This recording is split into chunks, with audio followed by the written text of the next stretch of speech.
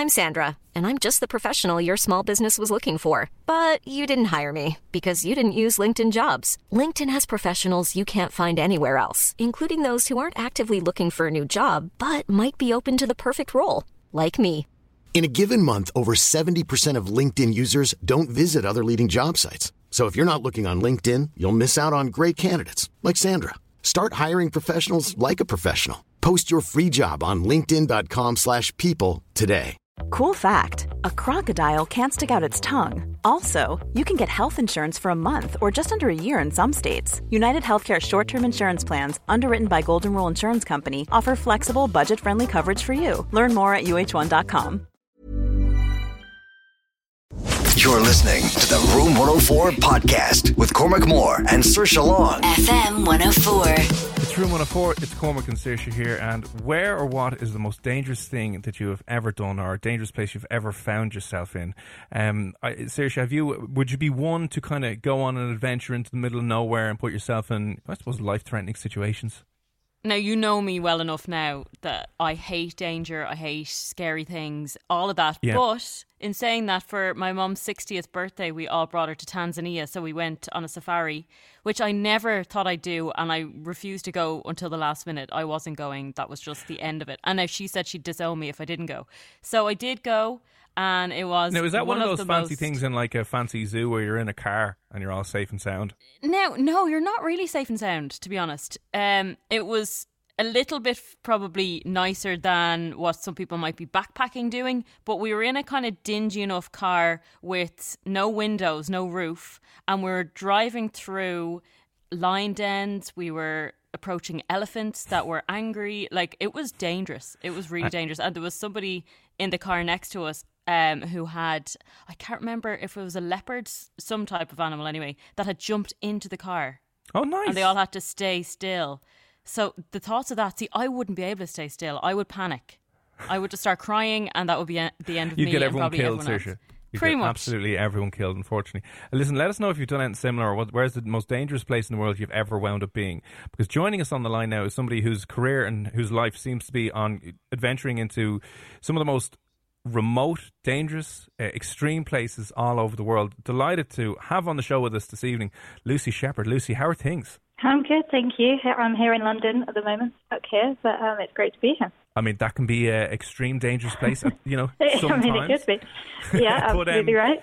For people who haven't seen the kind of things that you do, how would you describe what you get up to and what you do? I suppose the easiest way to describe me, I mean, it's kind of a love-hate relationship with the word, but as an adventurer. I mean, I do expeditions all over the world, whether it be high altitude or Arctic, or most recently jungle expeditions to the Amazon. I like the more extreme, the more remote, and the more that no one has ever heard of, the better. And where has this love for travelling come from? I suppose I was always sort of labelled that adventurous child when I was a kid, and it was just something I took for granted. And it wasn't until I sort of hit those teenage years where you lose that childhood spark, the thing that makes you kind of who you are. You're trying to fit in and do everything that your peers does, and I think I became aware that I was sort of not living, sort of not being who I really wanted to be. And I got very lucky, and I saw an advert in the paper, and it was an advert looking for 18 to 25-year-olds to take part in a scientific Arctic expedition for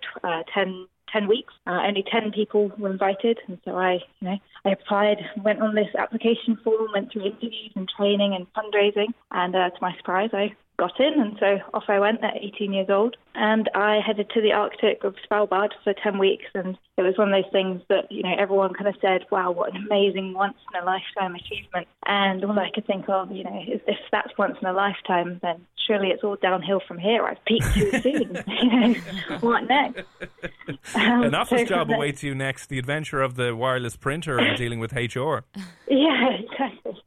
And I just sort of thought, well, that's got to be something that I can do. How can I make that happen for the rest of my life? So I went on from there. And you've been to some very challenging places and have come across very dangerous animals. Yes, that's right. Most recently, actually, in the Amazon, one day was very, very in a sketchy situation, and that was we're surrounded by jaguars and bushmaster snakes, which are extremely the things out of nightmares, these snakes. What are they? So the bushmaster snake, I went to the Amazon with, in the end it was 5 tribesmen, 5 Amerindians. I was only meant to go with 2, but that's another story. And just before we left, I was like, guys, what are you, we're completing this very unknown and untouched area, this mountain crossing, what are you most afraid of? Very certain, bushmaster snake. I was like, okay, I'm worried about snakes, but tell me, what's so awful about these snakes? And they're obviously deadly, and they are known to chase humans, and they chase you, and they even wait beneath your hammock to get the warmth off you before striking. Oh, no. They also, which I didn't know until on the day where this very frightening situation took place, we'd just been near a jaguar that we couldn't see, but it was very close. And suddenly there's this whistle, and this whistle sounds something like from a horror movie, and all the guys look absolutely terrified, and I'm thinking, what on earth is that whistle? And I say, what is it? And he's like, Bushmaster, go. And so these bushmaster snakes, they make a whistle, which isn't anywhere online that I can tell you. They were making this whistle, and that means they know you're there.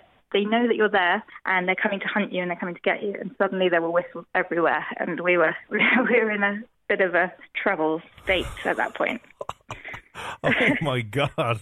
And if you were kind of bitten by one of these snakes, are you literally left to die? Yeah, I mean, it wouldn't be where we were was so remote, and the chance of rescue was almost zero. It would mean, actually at that point it was zero because my communication rescue device, we were in canopy that was so dense that nothing was getting out. So yeah, it was just, we were stuck. It would have been it, unfortunately, but you kind of have to put that out of your mind in those situations.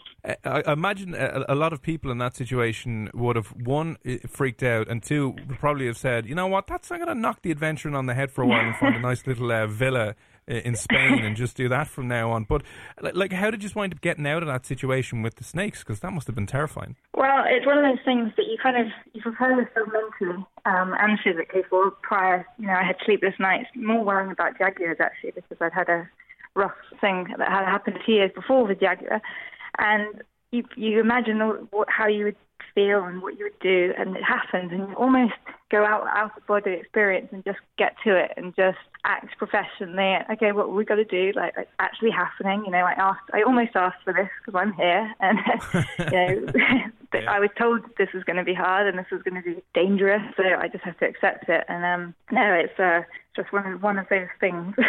And does somebody always have to stay awake during the night to make sure there's no danger? Yeah, that's right. And on that night, we all stayed awake. We had 3 fires going. So every night in the jungle, you have a fire going because wild animals don't particularly like fires. But yeah, that night, three going. So it was not a fun night, but that was kind of the making of our whole team. It was just me and the 5 Amerindians, yet one of the guys was from a different tribe to the others. And at first, there was a little bit of tension. There was a little bit of perhaps too much testosterone and me having to, break down and diffuse some tension and all that sort of stuff. But after that happened, we became very, very strong as a team, and we kind of knew we could do the rest of this mountain crossing that we were doing. What you mentioned you had a bit of a rough run-in with a jaguar previously to this. Do you mind explaining more about what happened with that? Yeah, so in 2014, I first went to the jungles of Guyana, and I'd been doing, I think I was only 22 or 23 or so then, but I'd been doing a lot of cold stuff up until then. But the jungle was something, as a kid, you dream of the jungles, don't you? All the wildlife and the fruits and the trees and this lush greenery. But I found as soon as I got there, it was nothing like that. It's dark, it's damp, it's just, you're very, very vulnerable, and everything has some sort of defense mechanism. And it was the first night I was with 2 Amerindians this night, and it was a month-long trip. And I'd met someone just before I went to the jungle who had warned me about jaguars. And they'd warned me, and they said, did you know there's some senile jaguars around? Senile? I was like, yeah, they've been taking kids from they're playing outside their villages. They've been taking cows and cattle. Wow. And I thought, okay. And then he explained, they have these saber-toothed teeth, and they don't go for the throat like a lot of cats. They go for the head, the skull, and they pierce the prey's brain and all this sort of lovely stuff. And he went on to show me what they sound like on YouTube. So he played me this clip, and I thought, okay, thank you. I'm going off to the jungle, and you just put that in my head. And here I am in the night in the jungle, and the first night in the hammock, and suddenly I hear this noise, and it's like this noise. I'm like, it must be a frog. It's got to be a frog or a monkey or something like that. And when this happens again, and it's coming closer, and it's circling around me, and it's somewhere here, and it's then behind me, and it's further away, and it's here and everywhere. And then I'm starting to realize what this is, and my heart is pumping, and I'm sweating, and I can't scream because I'm too nervous. The guys had put their hammocks too far away from me. They wouldn't hear me anyway. And so I just say my goodbyes and all of this. And this goes on for hours. And I realised basically that I've got this small penknife. In the jungle, you take machetes and you take bows and arrows. And they're all outside my hammock. But the penknife that I've got is in my shirt pocket. So very, very, very carefully, I reach into my shirt pocket, open up the Swiss Army knife, and try not to move too much because that would be like taunting a cat. Yeah. And then I open this up and I put it above my head because I thought, hey, if it is what I think it is, then I'll strike it in the mouth. And I just clenched this thing all night. And just before the sun comes up, this huge kerfuffle happens beneath my hammock, and then I feel things underneath my hammock, and then it disappears off into the bush, and I sort of breathe a sigh of relief, and I go over to the Amerindians in the morning, explain what I'd heard, and one of them, who's a very silent man, doesn't speak much English at all, comes over to where I am, looks down at the ground, looks up at me, and then just nods his head and says, Jaguar. And that was the first night. So I sort of... that was my whole reason almost of going back again this year, was to get over the jaguar fear, which I most definitely did. And now Bushmasters are the ones to be wary of now. Good God. It's just incredible. Have you had any other kind of near-death experiences, I guess? I mean, there's always worrying situations in the mountains which you just...